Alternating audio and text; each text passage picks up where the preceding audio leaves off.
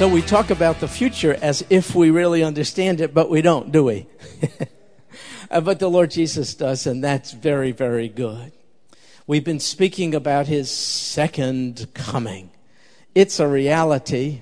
I believe it. You believe it. We're counting on it. I hope we're living in terms of it. In prior weeks, we spoke about the manner in which the Lord will indeed return. How will he come? And then we spoke even about the timing of the Lord's return. And I hope you found that helpful and interesting. Have you ever thought about this question, however, with regard to the Lord's second coming? Why would he do it? Why is he even intending to come back? Folks, he came the first time, enfleshed. He suffered, he died, he was scourged, he was mocked, he was rejected even by his own. And we sent him back to his Father, but this time scarred and bruised and wounded.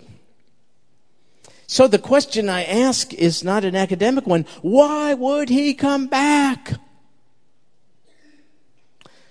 After all, look how we treated him. But he is going to come back, and that's what we want to talk about tonight. But why? So that's our subject, and I can sum it up for you, I think, simply by giving you the two principal reasons for the Lord's second coming. It is these. He is going to come to judge and to deliver.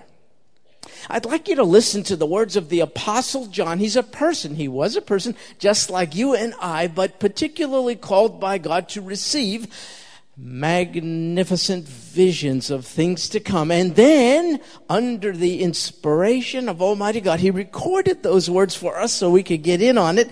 And I just want to open it up a little bit. Revelation chapter 19. Listen to what John said in verse 11. And I saw, you see, he heard for sure, but mainly he saw the vision. I saw heaven opened, and behold, a white horse, not a donkey. Oh no, you see, the Lord made use of a donkey when he made his initial entry into Jerusalem in conjunction with his first coming. That's when he came as the sacrificial lamb. The next time will be as Lion of Judah, and so there's a white horse associated with his coming. So John said, I saw this white horse, and he who sat on it is called Faithful and True. And you see by those descriptive terms, I am persuaded, aren't you? It's speaking of none other than the Lord Jesus. You see? He who sat on it is called Faithful and True, and in righteousness, see, he judges and wages war. So that's where I came up with the notion that one of the reasons why the Lord will return is for judgment. As we go further on in the text, Revelation 19 verse 15, John says, from his mouth comes a sharp sword, so that with it he may strike down the nations. Wow. All kinds of military armament involved in the battle of Armageddon under the leadership of the Antichrist. But the Lord needs not to make recourse to that kind of weaponry, because with the mere sword, his words, he can destroy the nations. And he will rule them, it says, with a rod of iron, and he treads the winepress of the fierce wrath of God the Almighty. Does it distress you to know that your Abba Father, into whose lap we just figuratively speaking crawled up to, does it distress you to know that that God of mercy and God of grace and God of comfort, that Savior is also a God of wrath?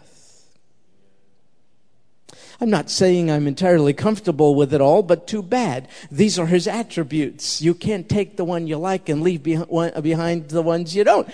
God is indivisible. He's perfect in all of his perfections, one of which is to judge righteously and rather severely. And so we read about it. For instance, look further. Revelation 19 verse 17. Then I saw an angel standing in the sun. Can you imagine that? I cannot. I mean, this is really something. And so you see, John had to see this by God's doing. He said, I saw an angel standing in the sun, and he cried out with a loud voice, saying to all the birds, in this case the ravenous birds, which fly in mid-heaven, come, assemble for the great supper of God. Did you know that there are 2 divinely ordained suppers in the future? Both happen to be mentioned in this same chapter, Revelation chapter 19. And here they are, the marriage supper of the Lamb, and the second is the great supper of God. They're both mentioned in Revelation 19. Now, the first one, being at the first one is quite a blessing, but being at the second one, not so much. The first one, the marriage supper of the Lamb, is the consummation of the Lord's covenant marriage to his bride, us's. We are the bride of Christ. We're called that. I love that terminology. And Isaiah refers to Almighty God as your husband, your maker. And so in keeping with the various phases of Jewish marriage, it's a phased kind of a thing. The final and ultimate phase has to be this marriage supper. And those who are betrothed to Almighty God will not be missing it. You're getting an invitation.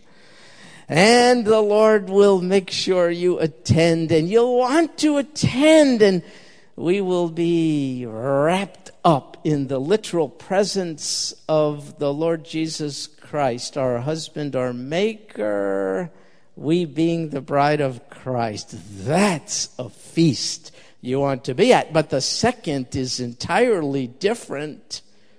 That's not a good one. That's the time when the Lord will judge rather severely those who, in spite of the message of the Great Tribulation, have rebelled against Almighty God, taken on the mark of the beast, identified themselves not with the true Christ, but instead with the counterfeit parody of the true Christ, the Antichrist, and they will meet up at the time of the Lord's second coming with severe judgment characterized by the great supper of God. And so God has his angels summons the ravenous birds in mid-heaven to, look what it says, Revelation 19:18, eat. To eat the flesh of kings and the flesh of commanders and the flesh of mighty men and the flesh of horses and of those who sit on them and the flesh of all men, both free men and slaves and small and great. Yeah, but God is not a flower child. He is a loving God and has done everything imaginable, and even beyond, to save us from the outpouring of his wrath. But if we sinfully refuse his inexpressible gift of deliverance, salvation, pardon, forgiveness through the Lord Jesus who was sacrificed, then there is no choice but for this devouring judgment of God to befall us, because he's holy and cannot grade on a curve. Commandments are in the Bible, not suggestions. God is not into situational ethics. He's into moral absolutes, not relative standards. And so those holy moral absolutes must be complied with, and nobody has. So he sent his only begotten Son, who fulfilled all the righteous requirements of the law for us. And if we say thanks but no thanks, then we're accountable for our own sin. I don't want to be. I don't have a plea. I don't know how to defend myself when I stand before Almighty God and have to give an account for the way in which I live. I have to say, I broke your laws. But then I could also say, but your Son paid the penalty for me, and I can't wait to hear, case dismissed.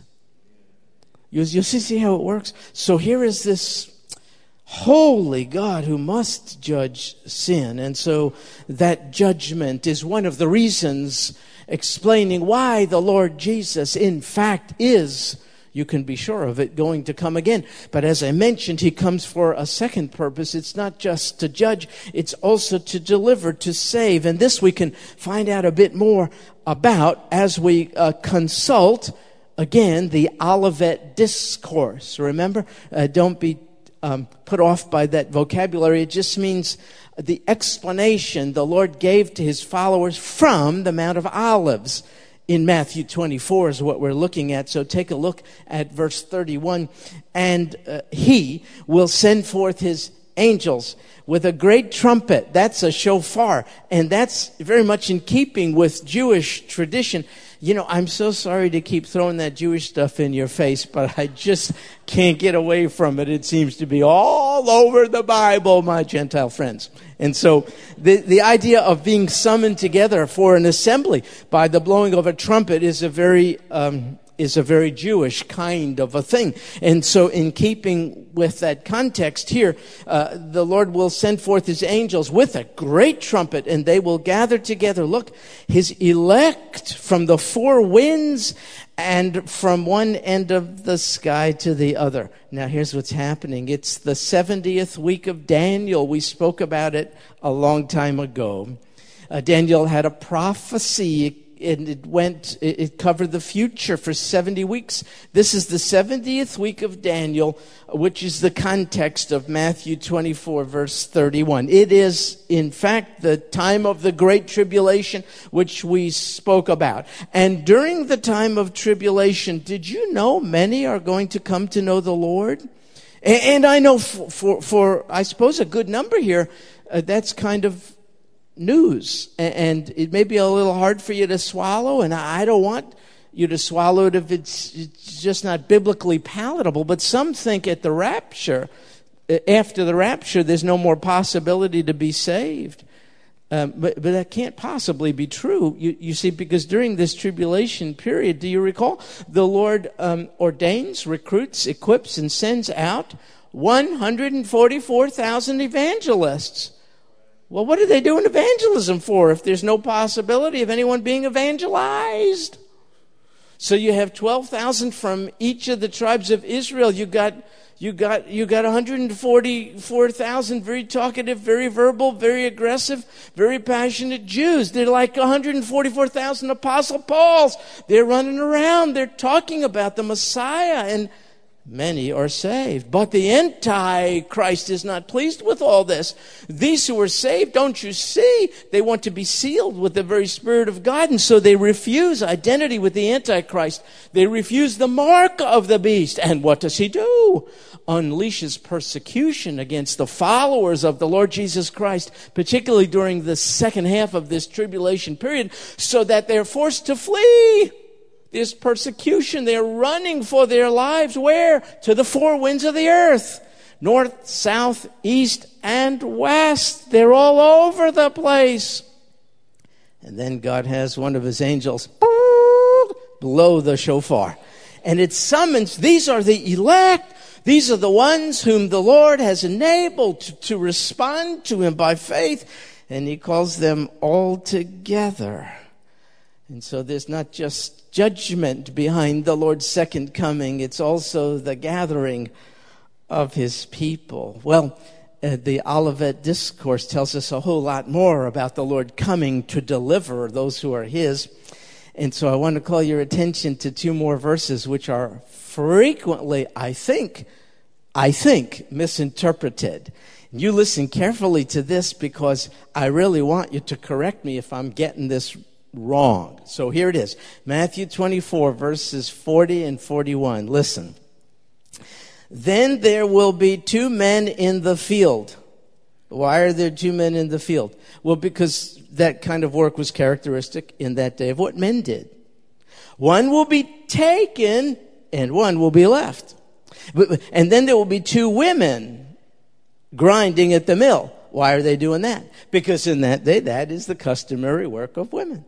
And one will be taken and one will be left. So here's what I think is the wrong interpretation of this. And you tell me if I'm wrong, and I feel certain you will. And many people take this to be an indication of the rapture of the church. You see, one is taken and the other's left behind. It surely looks like it would be that, but if that's the case, the whole logical, orderly chronology of the Olivet Discourse is thrown away. We have been moving past the rapture into the tribulation and to the second coming of the Lord Jesus Christ. Chronologically, we are way past the rapture. So the rapture takes place way before the second coming of the Lord Jesus Christ, which is at the end of the Great Tribulation period. And so this cannot possibly be a reference to the rapture for a lot of reasons. For one thing, the church isn't even in this period, which the Lord is referring to in the Olivet Discourse. The rapture is of the church. The tribulation doesn't concern the church because the church is not there yet. So these verses in Matthew 24 cannot be a reference to the rapture. They don't fit the logical time frame that we have seen as you go logically, systematically through the Olivet Discourse. So what is going on here? Well, the rapture of believers, as I mentioned, has already taken place long before, previous to the second coming. So let me mention this to you. Would I really cause you to stumble if I told you there are actually 3 comings of Christ? Yeah, well, you see, Charlie said that's right. So there are 2 of us. So here's the deal. The first coming of the Lord Jesus, you're well aware of it, is when he came enfleshed. He came down to earth. He laid aside many of his divine privileges, and he came to suffer and to die in our place. That's the first coming of the Lord Jesus, and thank God for it. We would be without hope otherwise. The second coming of the Lord Jesus is actually the rapture. Now, he doesn't come at the rapture to earth as at the first coming, because the scriptures that tell us about the rapture tell us the Lord comes down to meet us in the air. Catches us up. That's what the word rapture means. You see, because some of us are going to be reluctant to go, though we be Christians. We're going to say, oh yeah, I just bought a new house. I mean it. And the Lord's going to catch us up and he's going to say, leave it behind. It's nothing. So we meet the Lord. That's the second coming. So technically, the second coming, I'm taking quite a long walk here. Technically, the second coming is the third coming.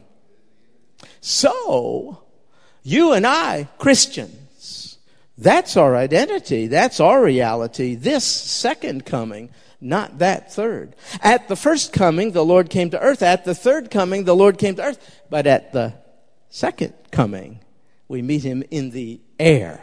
So what we're reading about in Matthew 24, verses 40 and 41, in no wise could be a reference to the rapture. So then, what does it, in fact, mean? Then there will be 2 men in the field. One will be taken. Well, if it doesn't mean he's taken in the rapture, what does it mean? 2 women will be grinding at the mill. One will be taken. One will be left. If it's not the rapture, what does it mean? Well, I think it means those who are taken not into the rapture, which has already passed. They're taken at the end of the tribulation period. And when the Lord returns the third time for judgment, they are taken away into that judgment. One is taken into judgment, the other is left behind. And I want to tell you something. In this case, you want to be left behind. You don't want to be taken into judgment in this sense. And so the ones who are left, as illustrated in the verses we just read, are believers, people who've come to faith during the tribulation period, but who will be left out of God's judgment because the blood of the Lord Jesus Christ has redeemed them from the penalty of sin. So the people left, as illustrated in verses 40 and 41, one taken, one left, one taken, one left. The people who are left are believers left on earth. They missed the rapture. They're left on earth to do what? To get ready to populate the kingdom of the Lord Jesus Christ on earth, which is known, you can't see it here because we would be off the platform, which is known as the millennial reign of Christ. And that's the next key prophetic peak in the mountain range of God's future plan. The Lord Jesus comes surely to judge, but also to deliver those who have come to know him in the tribulation, to deliver and who have survived it, and even those who have been martyred in it, to deliver them out of ultimate judgment. And they have the astounding privilege of going right through the tribulation, not having to leave earth at all, and going right on into the millennial reign of the Lord Jesus Christ. One is taken not to pass into the millennial reign of Christ. Oh, we'll talk a lot about it in the future, Lord willing. That's the time when the lion lies down with the lamb. That means the adversarial relationships, even in the natural order, will be reversed by Almighty. It's going to be very, how shall I put it, a very cool thing to be in the millennial reign with the Lord Jesus Christ. He's the world's leader. He will rule and reign from the reconstructed temple in Jerusalem. And you ain't voting on it. He's going to do it. And so that's a very cool time. So these who are taken, they don't get to pass out of the tribulation and into the millennial reign. They're taken out of it so as to be judged by Almighty God, for they have rejected his offer of salvation. So, do you remember last week, which seems like a long time ago, we were speaking about a passage in the Olivet Discourse, and it said, just like the days of Noah. Remember that one? And we were talking about how in Noah's day, people were eating and drinking and marrying and giving in marriage. All good stuff, but distractions from ultimate realities. Remember we spoke about how people were just caught up with the routine, normal things of everyday life so that they were distracted from ultimate realities. And so the Lord was telling his followers, when I come, it's going to be just like that. People are just going to be caught up with the routine of, going to bed, getting up when the alarm goes off, throwing some water on your face, going off to a job you don't like, making some money you don't think it's enough, coming home and, paying the rent and so you have a place to sleep in so you can get up the next day and you're just going to be caught up. And so the Lord is saying, when I come, here's the circumstances, he told them. It's going to be just like in the days of Noah. But there's something else about the days of Noah. Do you remember what happened in Noah's day? There was a flood judgment, which Noah, the preacher of righteousness, told people about for 120 years while he was building this floating box, the ark. And so in Noah's day, think about this, the flood judgment came and took away those who rejected God's message through Noah, but left Noah and his family on earth to be fruitful, to multiply, to fill it. Just as in the days of Noah, so will it be at the Lord's second coming. Same thing. He will leave behind those who are he will take away into judgment those who have rejected him, and he will leave behind those who in the tribulation period have accepted him so they could wander right on into the millennial reign and populate the earth when the Lord returns and establishes his rulership from Jerusalem. You see? So those passages are not a reference to the rapture at all. It can't be if you keep the chronology of the Olivet Discourse. So folks, during the tribulation, let me simplify it. There will be a division of people during the tribulation. Some people are going to perish in the judgment of a holy God. Those are the ones who are taken away. But others are going to be left. They will remain. They are not judged, and they enter into the kingdom of God on earth, the 1,000-year millennial reign. So to sum up, I think we now see why the Lord is going to return. The Lord Jesus will return to judge and to deliver. Why? Well, because he is both judge and savior. So he's going to come again, and that's what he's going to do, which leads to this question.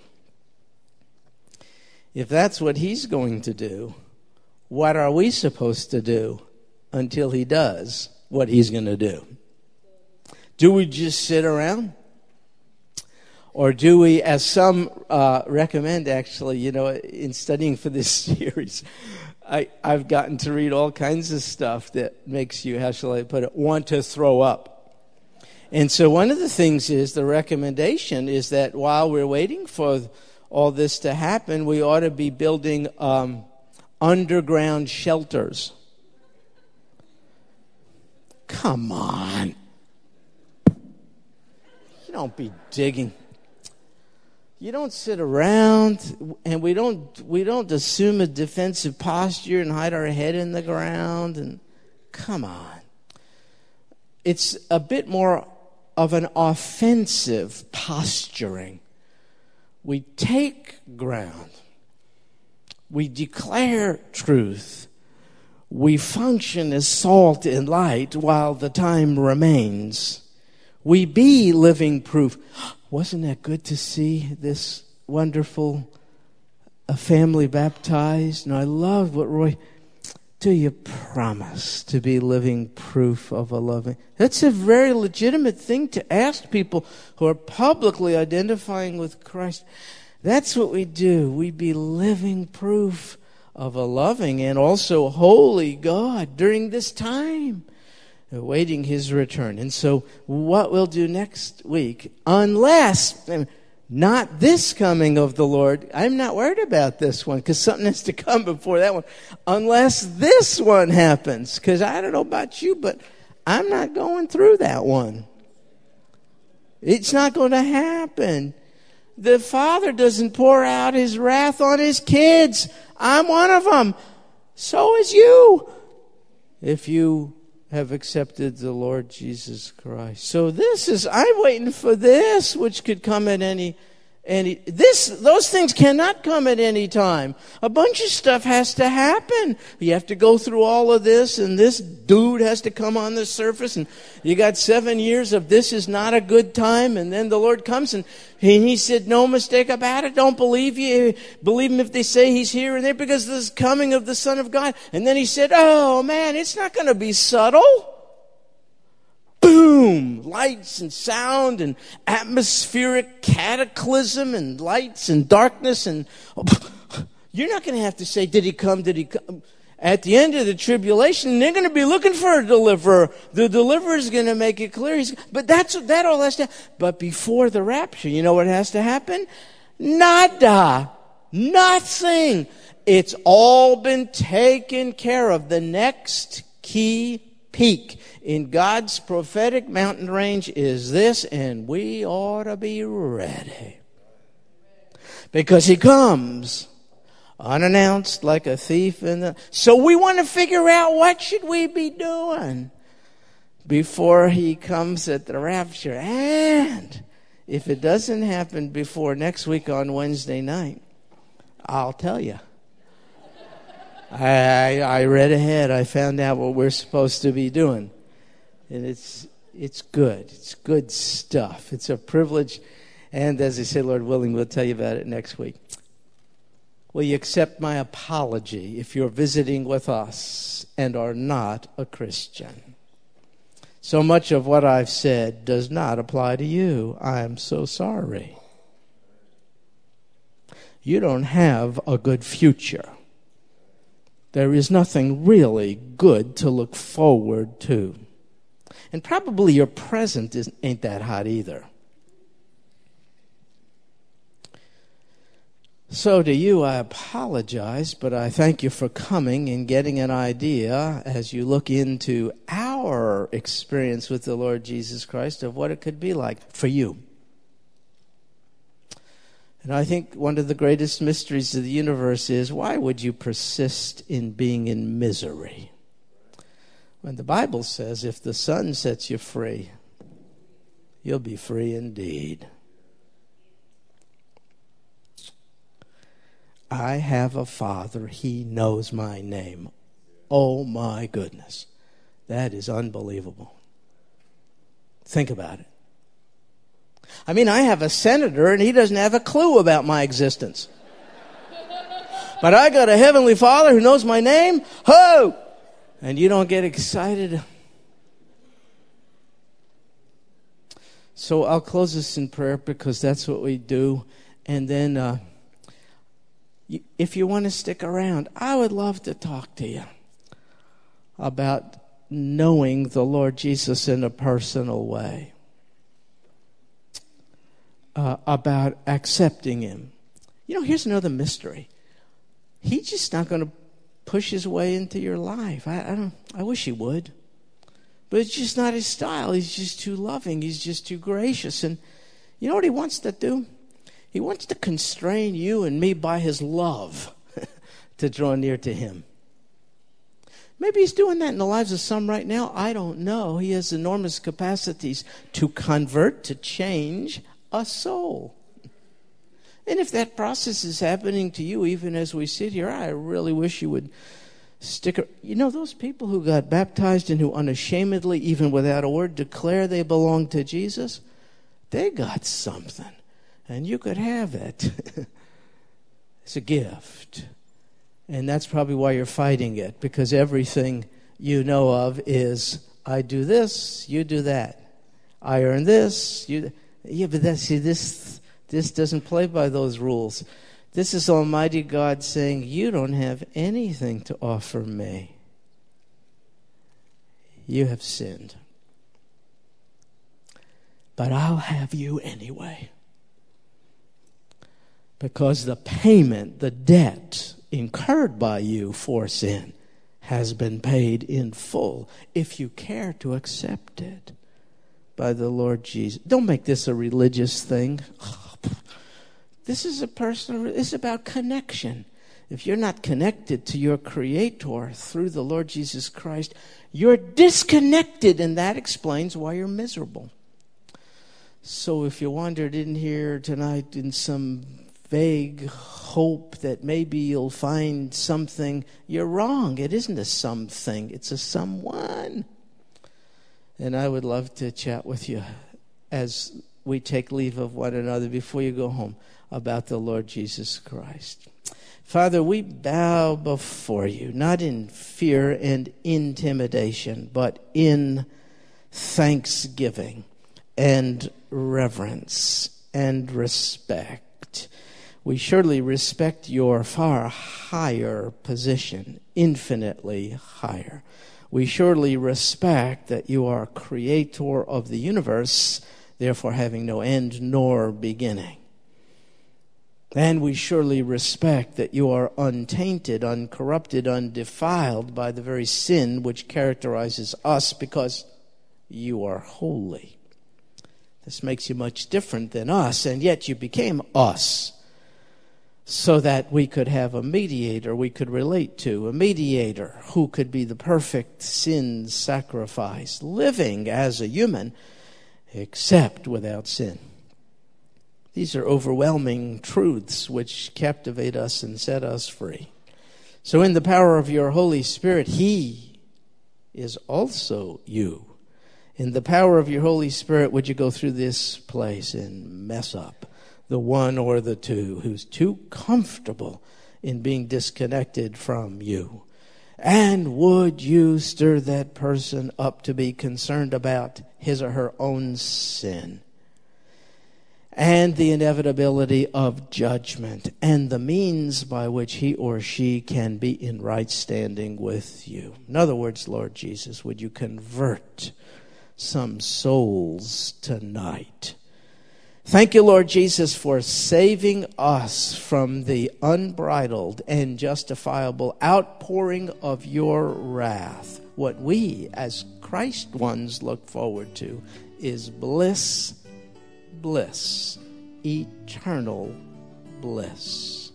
We look forward to your perhaps soon coming, Lord Jesus, and until then, help us to be busy all the more in doing that which you want us to do. This we pray in Jesus' name. Amen.